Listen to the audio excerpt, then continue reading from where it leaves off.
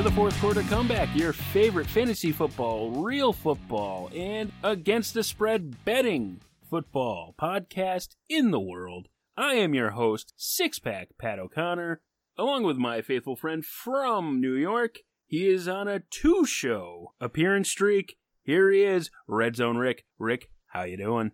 I'm doing good, Pat. Ready to get it going. Let's go. And that's Let's Go with a G-E-A-U-X. That is a New Orleans Let's Go, because the New Orleans Saints, they beat the previously undefeated LA Rams 45-35 in New Orleans.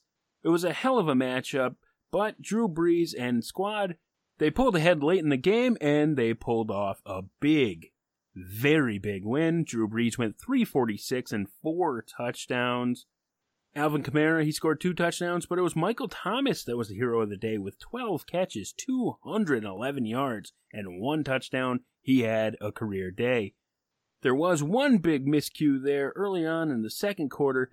The Rams were down on the New Orleans 16, and they decided, rather than take the points in what would be a close offensive shootout, they went for a fake field goal, which was ruled short. Rick, what do you think of the game? What do you think about Thomas and everybody else in the game's performance? And what did you think about the fake field goal being ruled short? First off, let me start off by saying that I didn't like the call to go for the fake field goal. I didn't like the call, and I think it was short in my mind. I didn't like it. I think Sean McVay could have had a better play call if he wanted to go for it. We should have just went for it. But don't call a fake field goal in that situation. You cost yourself some points in what, like you said, was a tight, offensive shootout. Although the Saints won by 10, it was still pretty close. And it was a hotly contested game. Saints got out to the early lead. The Rams ended up getting back a couple points on unanswered points. They got it to a tie game, and it went on from there, It was a tough game for the Rams, I think, because I felt like they thought they could have made the comeback complete, and it didn't work out for them. But credit to Drew Brees and the Saints. They played great. Michael Thomas was lights out. He's amazing. And I like his little celebration, paying tribute to Joe Horn. That was excellent. And like I thought would happen. Excellent, but really, really fucking dumb at the time. I get that he was saving that for a circumstance that he thought the game might have been out of control. But you're playing the top-seeded team in your conference. Is that really a wise call to pull out the phone knowing you're going to get a big penalty, which there was time left on the clock? The Rams did have an opportunity to be able to get down the field and get the onside kick, make up those 10 points. I know it was far-fetched, but that penalty made it a lot more possible. So was it really the right call? Yes, it was fun. I loved it. I loved the fun of it, paying homage to Joe Horn. But was it really the right call? No, not at all. But he made a call, so we'll just leave it at that. Like I thought with Kamara, I thought he would have a great game. If you remember back in the last show, I said that I didn't think that Drew Brees was going to be able to throw the ball all over the field, but I thought that they would get it done with their running backs being Ingram, doing what he does, taking the handoffs and running up the middle and getting those tough yards. And I thought that Kamara would be, catching those screen passes, catching those angle routes and taking them for big yardage. This is what I expected from them. Michael Thomas was just a bonus. All the things that Drew Brees did through the air was just like a bonus to me, because I thought that this would be a really tough game for the Saints, with the Rams, tough secondary. And it wasn't the case. Drew Brees had his way with them, and he looked great. He looked every bit of, an MVP. So I liked the game. It was a great game. So I hope everyone else enjoyed watching it. Great game. Todd Gurley did not get his 100 yards, as you predicted, as we said last week. Against top 5 defenses, top 5 run defenses, he rarely goes over the 100-yard mark. He didn't get the century this time. Not for lack of trying, though. He did get 68 yards and a touchdown. It was a good performance by Gurley. The thing was, they weren't really feeding him the ball. He had a 5.2 average, so I'm not really putting it on him. But they were putting the game in Goff's hands. They wanted to have a quarterback shootout in this one. I don't know if it was to boost Goff's confidence in the long run, knowing that they may see Breeze in the future, especially even in this stadium? I'm not sure, but I do feel they were trying to put the game more in Goff's hands than Gurley's. Gurley performed, but they just didn't put it together well enough to beat the Saints. What do you think?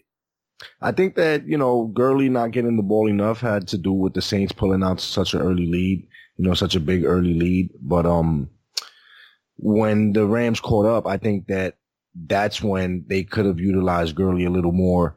But I think that they felt like it was just go time, and, we're going to have to just keep matching points with the Saints, and they weren't able to.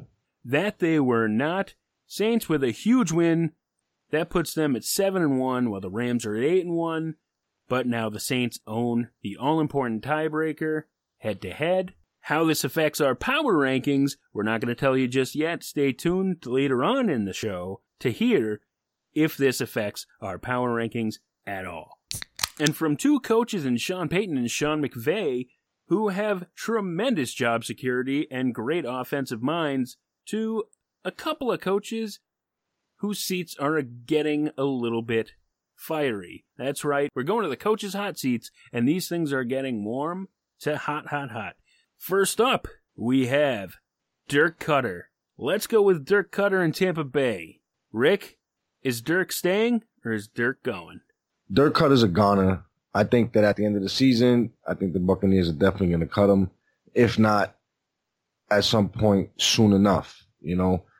Dirk Cutter is 17-23 since he's gotten the job with the Buccaneers. He benched Jameis Winston for Ryan Fitzpatrick. They got a quarterback carousel going around there. I think Fitzpatrick has the job for the rest of the year, but who's to tell that if he messes up, they're not going to switch quarterbacks again. You were said to have a rapport with Jameis, and that doesn't seem to be the fact right now. It's looking really bad in Tampa, and I think Cutter's a goner at the end of the season for sure. I agree. After we threw a whole lot of shade at the Sunshine State and their quarterbacks, we are definitely heading for a bit of a divorce. But it's not just going to be Dirk Cutter. It's going to be Dirk. It's going to be the GM. It's going to be Jameis. They are going to clean house in Tampa Bay. They are all done with everything going on in Tampa Bay. They're going to try to rebuild that whole ship because it's wrong. It's just gone terribly wrong. Next up, how about Sean McDermott? Buffalo. What do you think? I think he's going to end up staying, actually. I think it's just going to be a let's give him one more chance.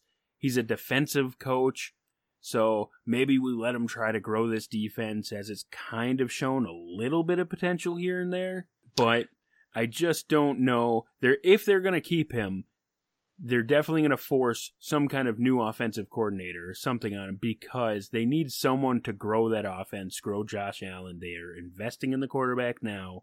Not every team that has a new young quarterback can bail and bring in a great offensive mind. It just doesn't work that way. There's not enough of them around.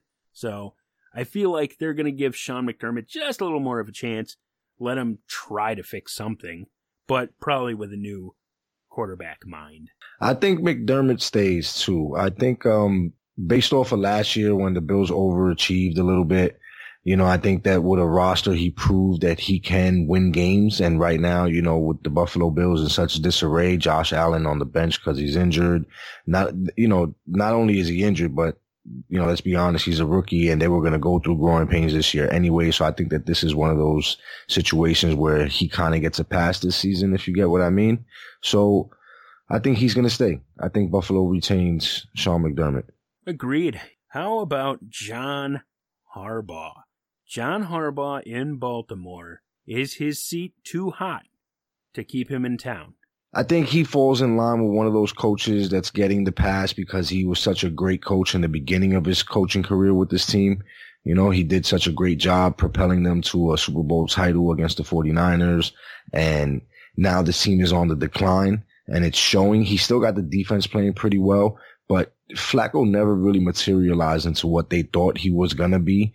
And I think that soon enough, ownership is going to pay attention to that. And if not this year, then next year is like a mandatory winning season for him. He has to have a winning season in my mind or else he's going to be gone. But this year, I think they kind of pump the brakes on it and give him one more chance and see what he can do next year. I do agree there is a very good likelihood that they'll give him another year to see what he can do. Here's my thought process, though. Ozzie Newsome has been around forever. He's one of the most well-known, well-respected, well-drafting GMs in the league. He's retiring. He's finally on the way out. And this organization is one of the few that has actually already named a successor and has a plan in place. So Eric DaCosta is going to be taking over. I think if he's taking over, this is his window. Blood-free, hands clean. He's just going to say, screw it, I'm severing ties, I'm cutting Harbaugh, I want my own coach because Flacco's done here. I'm going to move forward with Lamar Jackson. I'm going to move forward with this team. We're going to be an exciting, dynamic, mobile offense and just a hard-nosed, knock-you-around defense.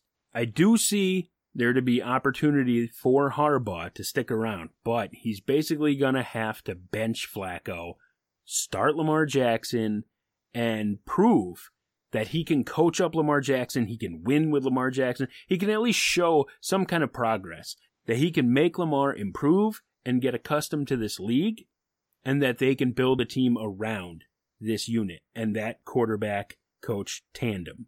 So, Harbaugh, if you want to stay, you're going to have to start Lamar Jackson, and you're going to have to get him improved.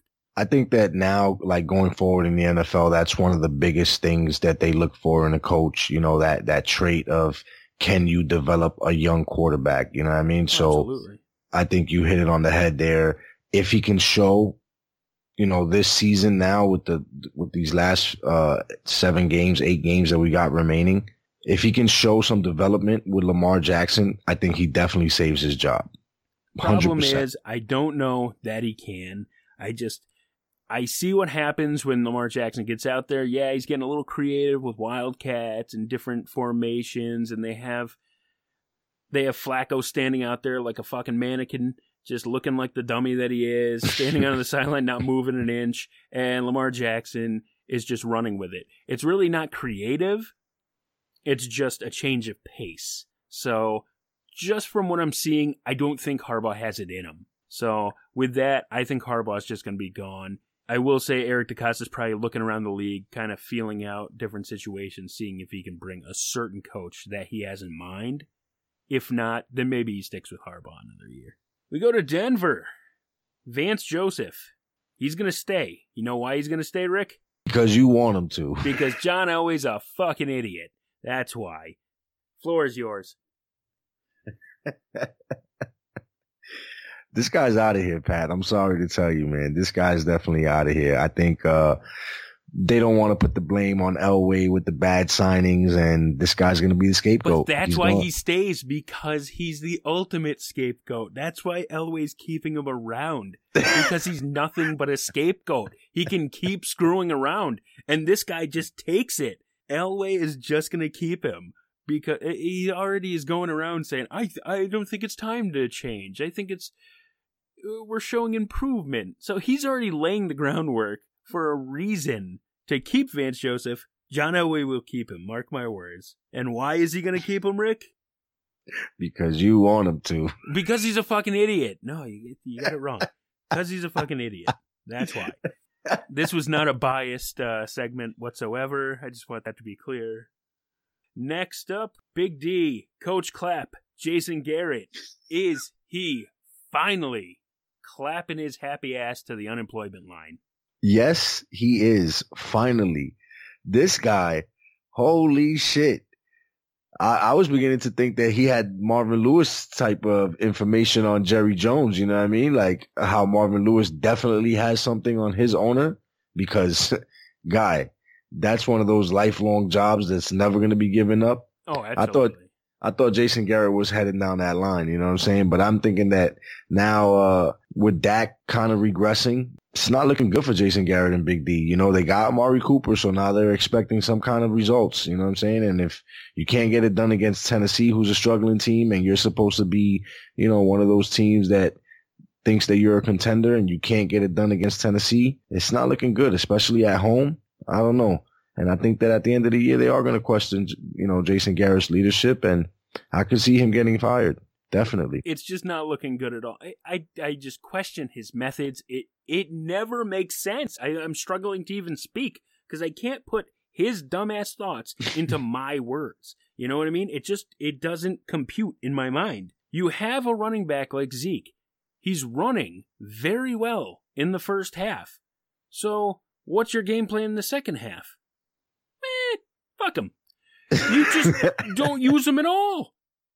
He got like 6 carries. I think he got like 6 carries in the second half. That's insane to me. How are you not using your best weapons? He is out coaching himself at this point. At that point, you just need to be fired. You need to go. You shouldn't even get another job, honestly. Just go away. He's totally regressed, Pat. 9 years. 9 years this guy has been there. They've had 3 winning seasons, no playoff wins. He's just bad for this young offense. The defense is doing everything they can to fight against him, to hold the team up. But even they're having some problems here and there. Their offense, though, their young offense with Dak and Zeke and now Cooper, you need someone in there that's going to nurture and grow them, and he's dragging them. I don't like it. They need to fire him. He broke something that was totally fine, okay? He finally got what he needed when he picked up Zeke in the draft. You got Dak Prescott. You know, Tony Romo got injured. Dak Prescott came in and played lights out. But let's think about the game plan that they had every single week. It was based off of Ezekiel Elliott, okay? You handed him the ball, you let him run, and then you threw off play action. And Dak excelled at it. And then, you know, Dak had such a great rookie year. In my mind, I think that they thought that he was like better than what he really is. And they didn't stick with the game plan, which was to run the ball. This is what made Dallas good.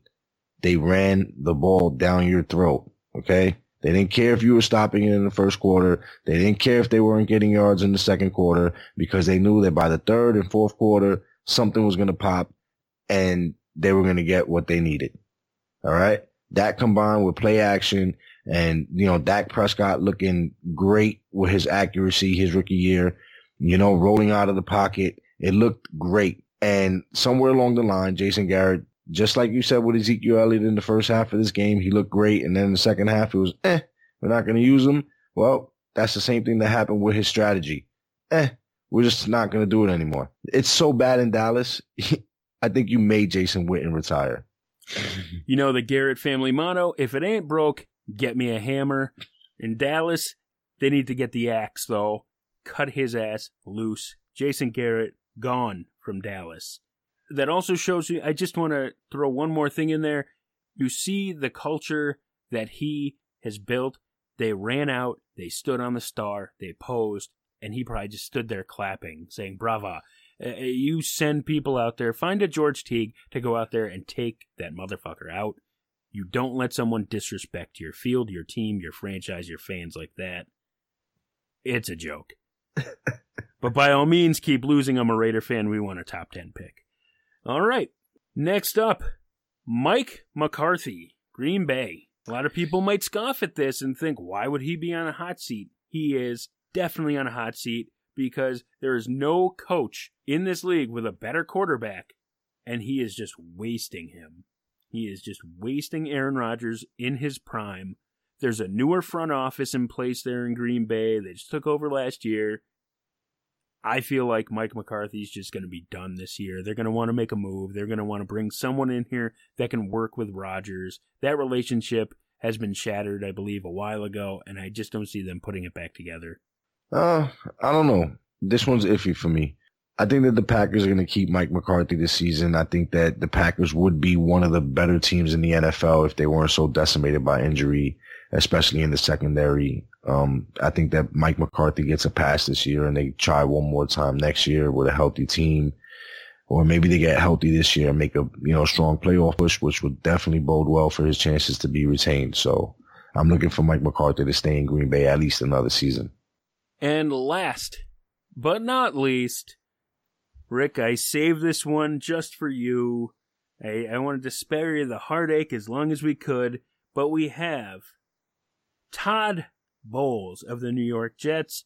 He is the longest tenured coach in the league to not make the playoffs. He has 13 wins since 2016. There is absolutely no reason why he should still be employed by the New York Jets after this year. Shit, I would say after this week.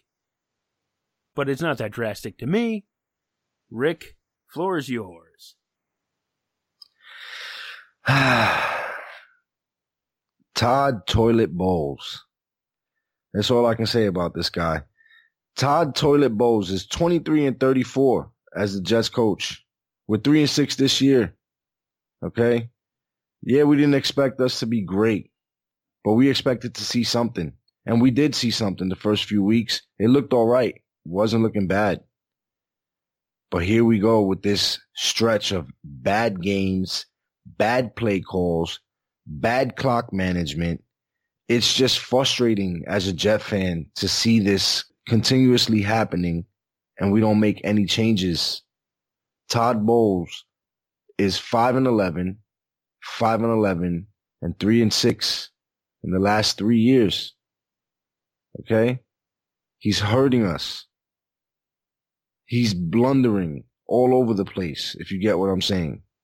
He's making ridiculous calls. He's not calling the timeouts that we need late in games when we need these timeouts to stop the clock so we can make these pushes for comebacks. He's just not a good coach, and it's showing. His strategy's always off, okay? He knows nothing about offense, and that's hurting us with our rookie quarterback. You're giving the reins to somebody who's playing an extra, ultra-conservative style of football that's hurting our rookie quarterback, okay? The Jets have become extra predictable, and Todd Bowles needs to go. Like you said, he needs to go right now, like tomorrow. You saw our center couldn't make a snap. He couldn't snap the ball in shotgun, yet you left him in the game. And now, because you left him in the game, Darnold's out for Sunday's game with a sprained foot. Todd Bowles is killing us. He needs to go right now. Those are our fourth quarter comeback coaching hot seats. We'll see who was right, who was wrong, and who is still there. My money is on Vance Joseph staying in Denver.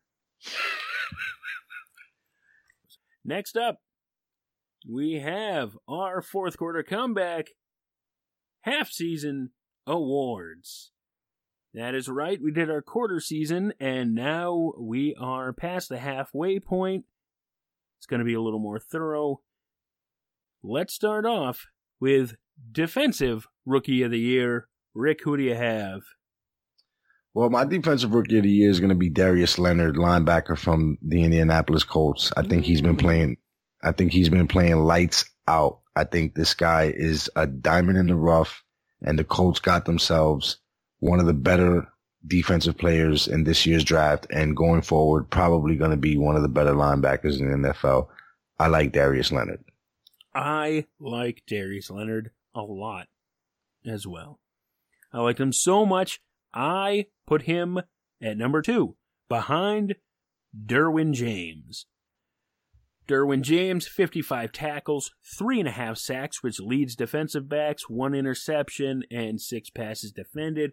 Derwin James is just doing it all for the LA Chargers right now, and he is stepping in as a rookie with that defense's best player, Joey Bosa, out all year, and he is carrying the mantle of that defensive leader with not just pride, but a lot of effectiveness. He is crushing it as a field general in the back of that secondary for LA, and he is holding that team and that defense up, giving them a chance every Sunday and giving them a realistic chance at the Super Bowl, especially once Bosa comes back. Derwin James is my Defensive Rookie of the Year. On the other side of the ball, we have Offensive Rookie of the Year. I believe there will be no surprise, so I think we can say on the count of 3, 1, 2, 3, Saquon Barkley. You didn't say it, so I'm thinking maybe you have a surprise after all. Yeah, I like Saquon Barkley. Okay, don't get me wrong here, but I'm just gonna say that for what it's worth, Calvin Ridley, to me, Ugh. has been at just a little more explosive than Saquon Barkley. No. Saquon Barkley, listen Calvin to me. Ridley is awesome, but this is clearly your crosstown bias coming in. Or your cross-stadium bias. It's really not. Saquon Barkley, only 21% of his carries have converted first downs, okay? Which is below the average of 22% for the NFL. All right? Barkley's got 152 yards from scrimmage in garbage time. That means that when the Giants are starting a drive with less than a 1% chance to win the game, Barkley has the most yards from scrimmage in the NFL. But think about what you're saying. Garbage time. The Giants are a garbage team. So it's not like it's not like they're the team that's ahead and they're running. They're using in garbage time when they're behind, they're still using a running back. That shows you how important he is. This is a lot of checkdowns. This is what we're talking about. This is a lot of checkdowns that inflate his yardage. I'm not completely sold on Saquon all you want. He's inflated it over to 1,000+ total yardage. I mean, he's got 519 rushing yards, almost 500 receiving yards. He's got 7 touchdowns. Behind that trash offensive line with doofus Eli Manning and Odell Beckham doing whatever the fuck he's doing. Saquon Barkley, as a rookie, has put this team on his shoulders. This offense on his shoulders. And they've gone nowhere. They're in games. Let's not pretend like the Giants aren't in close games. They've lost a lot of close games. So Barkley is the guy. I don't know what you're saying because he is the guy, not just this year, but going forward. He is going to be one of the best players on the offense in this league. So Saquon Barkley is definitely the offensive rookie of the year. I like Ridley. I absolutely like Ridley, but it's not even close for me. Who's the offensive rookie of the year? Ridley's a nice compliment. I like Ridley. I think Ridley, listen, this was a tough decision for me. All right. It really was. But I just think that Ridley has kept Atlanta afloat, if you will. All right. I think Julio Jones has lost a step. Look at, he scored his first touchdown this weekend.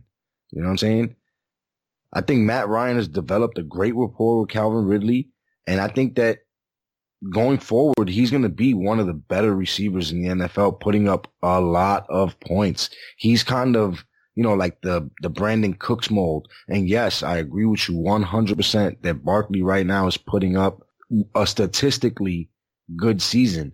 But I just think that it's not backed by anything, But the Falcons he's not are playing garbage for too. anything. The Falcons are not a good team either, Rick. Yeah, but the Falcons are going to the Super Bowl. So because the Falcons are missing people on defense. All right, the Giants have their full squad and just aren't going anywhere. The Giants are missing people on offense and defense. Just because they're playing doesn't mean that they're not missing in action. They suck, but that's a whole different story. No. Okay. And we're talking about expectation here. We're talking about all these types of things. All right. Once the Falcons had, their top linebacker go down, their safety go down, 2 corners, like we knew that they were going to be in shootouts because their offense can still score. Okay. But we knew that they were going to lose some games. All right. The Giants came in and they were talked about as a contender. All right. And they've gone nowhere. They've completely flopped. Not by realistic people. And like I said, statistically, Barkley is putting up a great season, but it's not backed by anything. There's no substance behind it. He's not playing any meaningful games. They're not winning any games. The Falcons are close. The Falcons are winning some games. The Giants aren't doing anything. Okay. And no, it's not Saquon's fault, but he's not doing enough early in games to put the Giants up or keep them ahead. You understand what I'm saying? I'll leave it at this, that it is an individual award. It is not a team award. It is an individual award and not a team. It's an individual award, exactly. So I'm not worried about what each team is doing because both teams suck. Both teams suck this year. They're both underachieving. So I understand the Giants are a bit worse, but it's an individual award, and as an individual, Barkley is the better player over Calvin Ridley. I don't think so because Barkley's better. We will revisit it at the end of the year. I love that we have put this on the table now. I will definitely say, end of the year, Barkley will be the offensive rookie of the year. And I'm not going to say that you're going to be wrong, but what I'm saying is that it is an individual award. And I think that Ridley's individual performance is bringing in more wins than Barkley's, which has to be, Is Ridley going to win the award? Like, what would it take? I think so. What would it, I think okay, so. What I would think it if take statistically, what would it take for Ridley to beat Barkley in this award? I don't know. Give me 1,000 yards, 80 catches, and No. 7 touchdowns. No. From a rookie wide receiver You're on a unsure. losing team now? On a losing Barkley team, like we're saying? already has 1,000 yards. That's fine. It's easy to get 1,000 He yards when already you're has running 7 back. You're getting, touchdowns. listen, running backs, there's something to be said for running backs just getting more touches anyway. Wide receivers are not getting, Calvin Ridley's not getting 20 targets, 30 targets a game. Saquon Barkley is getting the ball 30 times a game. He's getting 15 carries. He's getting 15 passes thrown his way. He's being overused. I don't know how that's a negative. I don't get how that's detracting from because he's getting garbage time stats. A lot of his stats are checkdowns at the end of the game. When you play for the Falcons and the Giants, it's garbage time all the time. No, it's not, because the Falcons are in most games. The Giants are in a lot of games. They're losing games 38-35. The Giants are not doing that. The Giants are losing games 13-7. Look at what Saquon did against your number 5 team. Your number 5 team, the Panthers. Barkley was lighting them up, and it took a last-second, 64-yarder? Okay, so they it's have not like good the games. Giants aren't That's in like close Ridley's games, 4-touchdown game. Okay, there's breakout games. We have breakout games. That's fine. All right? So there you have it. Ridley had one good game, really. One great game. Yeah, and Saquon had one good full game, and then his other stats are garbage time stats. This is my point. All right, We'll call it right there, and we're going to leave it. We will wait until the end of the season, and we will see who is right. I'm going Barkley, you're going Ridley, Offensive Rookie of the Year. Should be an interesting battle. No matter what, both guys, great talents, great futures in the league. They're going to light it up for the rest of the season. Defensive Player of the Year. Defensive Player of the Year? Who do you have, Rick? Without a doubt, Aaron Donald. I mean, is it anyone else? It is not anyone else. I have Aaron Donald as well. There were a couple of other guys that had a chance, but it's Aaron Donald. 10 sacks, 21 quarterback hits, 13 tackles for a loss, and those are just the measurables. There's something about him that when you look at the secondary and how on paper they're supposed to be one of the best in the league, but Peters, his head is not right. Talib, he's had injury issues. That secondary is not what they were thinking. As far as an asset, they are just not as strong as they were expecting. So Aaron Donald is proving that he is the anchor. He is tearing through that line. He started off a little bit slow, but he is crushing it. Aaron Donald, best defensive player. I would say Khalil Mack would be up there, but he's been hurt, so he drops off. It's Donald's award. Coach of the Year is up next, Rick. There are a lot of options, a lot of different people out there. McVay, what he's doing with the Rams, you can't argue with the results. I mean, you got Sean Payton, you got guys like Nagy in Chicago, what he's doing with that team when they had such low expectations. Belichick is always... Belichick's kind of like winning the Coach of the Year is like LeBron James for years or Michael Jordan for years winning MVP. You know, it's just, he's obviously the best, but you just kind of stop giving it to him because there are other worthy guys. So This year's Coach of the Year, very worthy guy, Andy Reid. He's got the Chiefs at 8-1. He's doing it with essentially a first-year quarterback in Pat Mahomes. How he has brought Pat Mahomes up into this league, it is an amazing use of his talent, his arm strength, using his mind. He was protecting the ball very well early on to get off to a hot start. He's still protecting it pretty damn well. Kareem Hunt is coming on strong, just as I predicted. He's transitioning now the team into a stronger run team, a stronger pass out of the backfield team to utilize Kareem Hunt's strengths. He has so much talent. I love what Andy Reid is doing. I don't love it personally as a Raider fan, but I do love that he has built this team into an offensive juggernaut while keeping the defense strong enough to stay in the games. Andy Reid's the coach of the year. I think Andy Reid is definitely the coach of the year. I agree with you on this one. Just looking at his seamless transition from, Alex Smith to Pat Mahomes, they didn't miss a beat. Not only did they not miss a beat, but they turned the beat up. You know what I mean? Like, the beat got faster. The rhythm got better. They look great.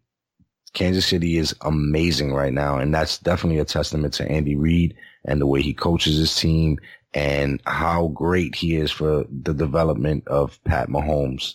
Andy Reid, definitely the coach of the year.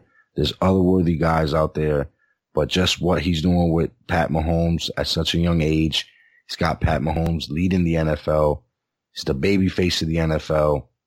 Andy Reid is the coach of the year, for sure. Hasn't won that award in 15 plus years. I think this is the year he finally breaks the streak. He should bring home the hardware. Next up, we have League MVP. In the initial awards, I had Khalil Mack taking the award home, which I immediately changed on Twitter, if anybody was paying attention, to Todd Gurley. Rick, you had old Frogger himself, Pat Mahomes. So, are you changing your pick, or are you still sticking with Pat Mahomes for MVP? I thought about this one long and hard, and although Pat Mahomes is very deserving of the midseason MVP award, I'm going to have to go ahead and give it to Drew Brees. I think that his performance on Sunday was amazing, and it made me believe in the Saints. I think the Saints are going to make a strong run in the playoffs and are definitely, in a tie right now for me, like if they could make the Super Bowl or not. I definitely love the way the Saints are moving. I think that what really tipped the scale for me was that Drew Brees does more, or not more in Pat Mahomes' case, but he does basically as much with less. I think that if Kansas City had an injury to Pat Mahomes, they could probably bring in someone serviceable and still get some wins because of the talent they have on their team. I think if Drew Brees goes down, the Saints are done. The Saints are done for. They do have talent on their team, but I don't think it's I'm not sure about that part of it. Since they have Teddy Bridgewater there, they traded for him. They'd run a lot with Taysom Hill running out of the backfield. They have a two-headed dragon in Kamara and Ingram. I don't know if I can agree with that one, and that's a big part of why Drew Brees wasn't my MVP choice. I do agree that Brees, he's been crushing it statistically. He's been setting a lot of big records, breaking through a lot of milestones as well. Brees has a lot going for him, but I just don't see him as being the guy right now. I am still riding with my initial choice, and by that I do not mean Khalil Mack because that was not my real choice. I am going with Todd Gurley still. My NFL MVP, 868 yards, 12 touchdowns, 362 yards through the air and 4 touchdowns. He's got the Rams. He's leading that offense. I don't care how you think about it. Jared Goff is not leading them. Todd Gurley is. He has that team an 8-1 record. Todd Gurley is just a beast. He has every opportunity to break a lot of big records. He could set records for touchdowns. He is just the man. Todd Gurley is going to put up damn near 2,000 yards, and if they're not protecting himself, if they don't run away with the division early enough, which it doesn't look like they will after losing to the Saints and a rough patch ahead, I think Gurley is going to put up huge numbers. So, Gurley, he just has the intangibles. He can move. He can shake. He plays well in the receiving game. He will bowl you over like a cannonball. He has a great mind for the game. He just has it all. Todd Gurley is the MVP of the NFL this season. And Todd Gurley's the MVP and he is playing for the LA Rams, who are a major Super Bowl contender. We had Super Bowl predictions earlier this year. Rick, remind everybody who you chose to be in the Super Bowl. I chose the Rams, and I chose the Patriots. You chose the Rams and the Patriots. Pretty good pick there. I went with the Steelers and the Packers, actually. So, unfortunately, my teams have kind of dropped off. I do believe the Steelers actually have a really good chance still to get there, especially if Bell ends up doing it, and they will actually, at that point, I believe, have the best backfield in the league. I don't buy that the Steelers are going to be able to get it done because I don't see them clinching enough of a home field advantage. So if they have to go to the West Coast or they have to go to New England, I just don't necessarily think they're going to be able to win. So I am going to change. I'm going to take this mulligan. I'm going to take a new Super Bowl, my mid-season Super Bowl pick. It's going to be the team from LA. I like the LA Chargers. Once Bosa gets back, you have Derwin James, my defensive rookie of the year. You have Phillip Rivers finally getting to his Super Bowl. He wants to win. He wants to bolo tie that son of a bitch out there with that Super Bowl trophy. I just think the Chargers are going to be able to get there. Who are they going to be playing? The Saints. I like that. I like that a lot. Chargers, Saints, that's my Super Bowl. I do like Breeze to get it done, actually, though. Fuck Rivers. I think the Saints are going to win. Rick, who do you got? I'm going to stick with my pick. I'm going to stick with the Rams, and I'm going to stick with the Patriots. I think the Patriots are poised to make a run in the AFC if they can just hold off Kansas City. Hopefully Kansas City doesn't, sneak one past New England, but I think New England's still strong enough to get everything done. And I like the Rams still. Even though they lose to the Saints, I still like the Rams. I think that they have the better roster, and it's going to show later on in the season. I think that the acquisition of Dante Fowler didn't really pay dividends in this game because it was his first game. I think as he gets more comfortable with the defensive scheme, I think you're going to see a really dangerous pass rush coming from the Rams. And I think that that's not going to bode well for the Saints going forward if they do meet in the playoffs. And I'm going to stick with the Rams on that. But how about those greedy savages? How about they were trying to go for Jadeveon Clowney or Jerry Hughes before they even got to the Dante Fowler offer? Unbelievable. That just proves how much of a win right now mode that front office, that coaching staff, and that Kroenke are in. They want that trophy as soon as they're opening that LA stadium. Good picks there, Rick, and I will say mine was pretty good as well. We agreed on a lot of those awards, but we definitely had a major disagreement on Offensive Rookie of the Year. We'll have to wait and see who is right. But for now, those are our fourth quarter comeback mid-season awards. And now, kids, here's a little quick fantasy advice for you on the fourth quarter comeback. I'm going to keep it short and sweet. No buys, no sells, just the hard truth. Listen, if you are in the playoff hunt, but you are on the verge of elimination, it's time to get rid of Le'Veon Bell. You have until Tuesday. Just make the hard choice. I know you've stuck with him this long, but he's partying in Florida. He's playing basketball or whatever the hell he's doing in Pittsburgh now. He's writing upside-down written tweets. He doesn't know what the fuck he's doing. He has a new out clause. He's not going to be able to be franchised again next year. They can transition tag him. It's a whole big mess, but long story short, he doesn't even have to report. So it's a decent opportunity. It's a decent chance he will not even show up. Take the chance. Try to sell him to one of the higher-up teams in your league. Yes, if he shows up, you are almost essentially giving the league to them. But that might not be true because he could be splitting time. He could be coming off the bench because they don't want to rub Connor the wrong way after he's played so well for them. So what you have to do is try to sell Le'Veon Bell for a halfway decent price. Nobody's going to pay full price for him anymore, but you can get some kind of return. Make sure you get a decent flex back, a wide receiver too, a combination of the both. Get what you can to fill out your roster so you can get to the playoffs. Because even if you're handing the guy a great weapon, it won't matter if you're knocked out and you're watching it all on the sidelines. So get your ass in the playoffs, get rid of Le'Veon Bell if you're on the brink of elimination. That's my simple advice to you this week. Do the right thing. Last but not least, Rick, we have world-renowned, world-famous, always accurate, always loved, fourth quarter comeback power rankings. I will lead us off, Rick. I have the Chargers still at number 5 as my number 5 team. They are 6-2.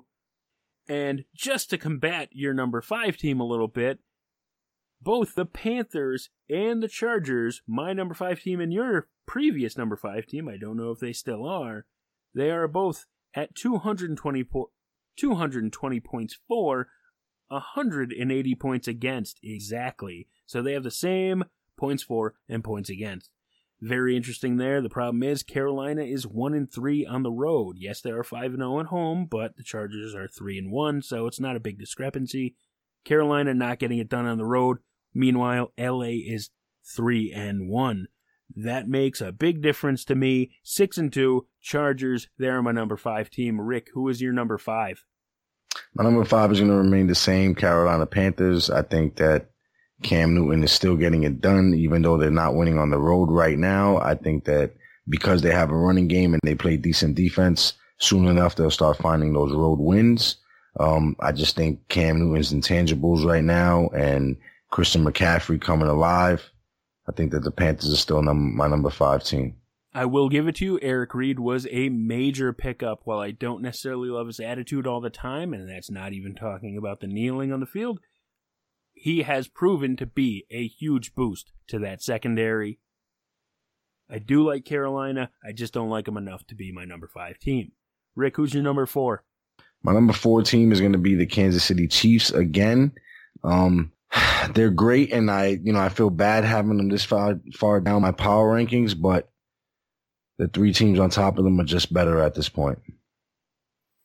There you have it, but I will say one team that isn't better, if you look at my rankings, the New England Patriots. I got the Pats at number 4. They're 7-2. They're going to stay at number 4 until they do something to really improve. They beat the Packers, but it's a Packers team that has been playing strong, but they've been playing hurt, and they've been playing mistake-full football in the fourth quarter. So, while it was an impressive win, it was a home win. I expected it. Belichick, he always has his guys ready at home. Patriots, they're a very impressive team. They're going to run away once again with another AFC East title, and there's a good chance that they could get home field advantage. If they do, then look out for them in the playoffs to make another run to the Super Bowl. For now, they're my number 4 team. That's because I have the Chiefs, number 3. Pretty sure they're going to be swapping spots with your teams, but listen, the Chiefs, they finally took a hold of the net points advantage from the Rams this week. They have 101. They've gone over 100 points in the point differential. Their offense is killing it. Their defense is playing very well. They're 8-1. Yes, their only loss is to the Patriots, but we all know how that game was played. We know that the Chiefs easily could have won that one just as easily as they lost it. I like the Chiefs. They're still my number 3 team. They're the best team in the AFC at the current moment. I like Mahomes. I like the Coach of the Year, Andy Reid. They're going to keep crushing it moving forward. My number 3 team is obviously the New England Patriots. I think that I put them at 3 because they got the head-to-head win over the Kansas City Chiefs. I think that their experience right now is an advantage for them over the Chiefs. You know, they've gotten it done before. They know how to get it done in the playoffs, and I think that the Chiefs might hit some bumps in the road when they get to that point. You know, it'll be interesting to see if they can make a strong playoff push with Pat Mahomes and, you know, his inexperience a little bit, but it remains to be seen. 7-2, New England Patriots, my number 3 team. My number 2 team is going to be the New Orleans Saints again. Oh. I know that everyone wants to see them up at number 1 because they beat the Rams, but as I just told you, Pat, I still think the Rams have the better roster. I think the Rams are going to be really, really strong going down the stretch. Their defense is going to come alive. That pass rush is going to look amazing. Trust me when I tell you, once Fowler gets in the groove, they're going to look like a well-oiled machine on defense. And I think that the Rams are going to get home field advantage. they're going to make the Saints come down to them if the Saints make it that far, and they're going to get it done at home. The Saints, number 2. I will say, I don't follow your logic where the Patriots are ahead of the Chiefs because they beat them head-to-head, but the Saints and the Rams, that rule doesn't apply. In my world, it does apply, and I am putting the Rams. I promised it last week. After this game, something would change. Instead of the Saints falling back further off of my list, they are going to jump up. The Rams are at number 2, finally unseated from the number 1 pole position in the power rankings. Rams at 8-1. While they are a phenomenal team, they have a good chance to get home field advantage. I absolutely agree with you on that. The Rams lost to the Saints. The Saints are looking great. Like you said, Drew Brees is your MVP going forward. I just like everything the Saints are doing. That's why I had to move them up. Rams are number 2. Saints are my number 1 team. The New Orleans Saints, they're 7-1. They're on a 7-game win streak. Listen, Tampa Bay, Fitzmagic, week 1. The Saints secondary was just not even awake yet. They didn't even know they were playing football week 1, and they got torched. It was an embarrassing moment, and the Saints, Drew Brees, slapped everybody across the face, woke them all up, and decided, let's do this thing. Let's do it the way we know we can play football. And they are on a 7-game win streak. They haven't stopped since week 1. So, I love what they're doing. They're not resting on their laurels. They are actually adding players by adding Eli Apple with a trade with the Giants. They just recently acquired free agent receiver. This is the big one we've been waiting for, Rick. Dez Bryant has signed with the New Orleans Saints a 1-year contract. I think he is going to excel opposite Michael Thomas. That is going to be the most dangerous. You might have to put them on par with the Rams offense, the Chiefs offense. You have Brees throwing the ball. You have the best backfield in football. Now you have Michael Thomas. These guys are going to get the job done. They're going all the way to the Super Bowl. They're going to win. The Saints are my number 1 team this week. I am fired up about it, as you can tell. Rick, I know the Rams are your number 1 team. Tell me why they're still better than the Saints. Again, it goes back to them just having the best overall roster, in my opinion. I think they're going to turn it on really, really soon. That pass rush is what kills everything in the NFL. You can go back and see all the great offensive teams that have gone down to the defensive pass rush. You know what I'm saying? And I think that the Rams adding Fowler was the missing piece, and he will come alive. They will come alive, and they're going to rush everyone. So Drew Brees isn't going to have the time to sit back there and pick these guys apart like he did this time around.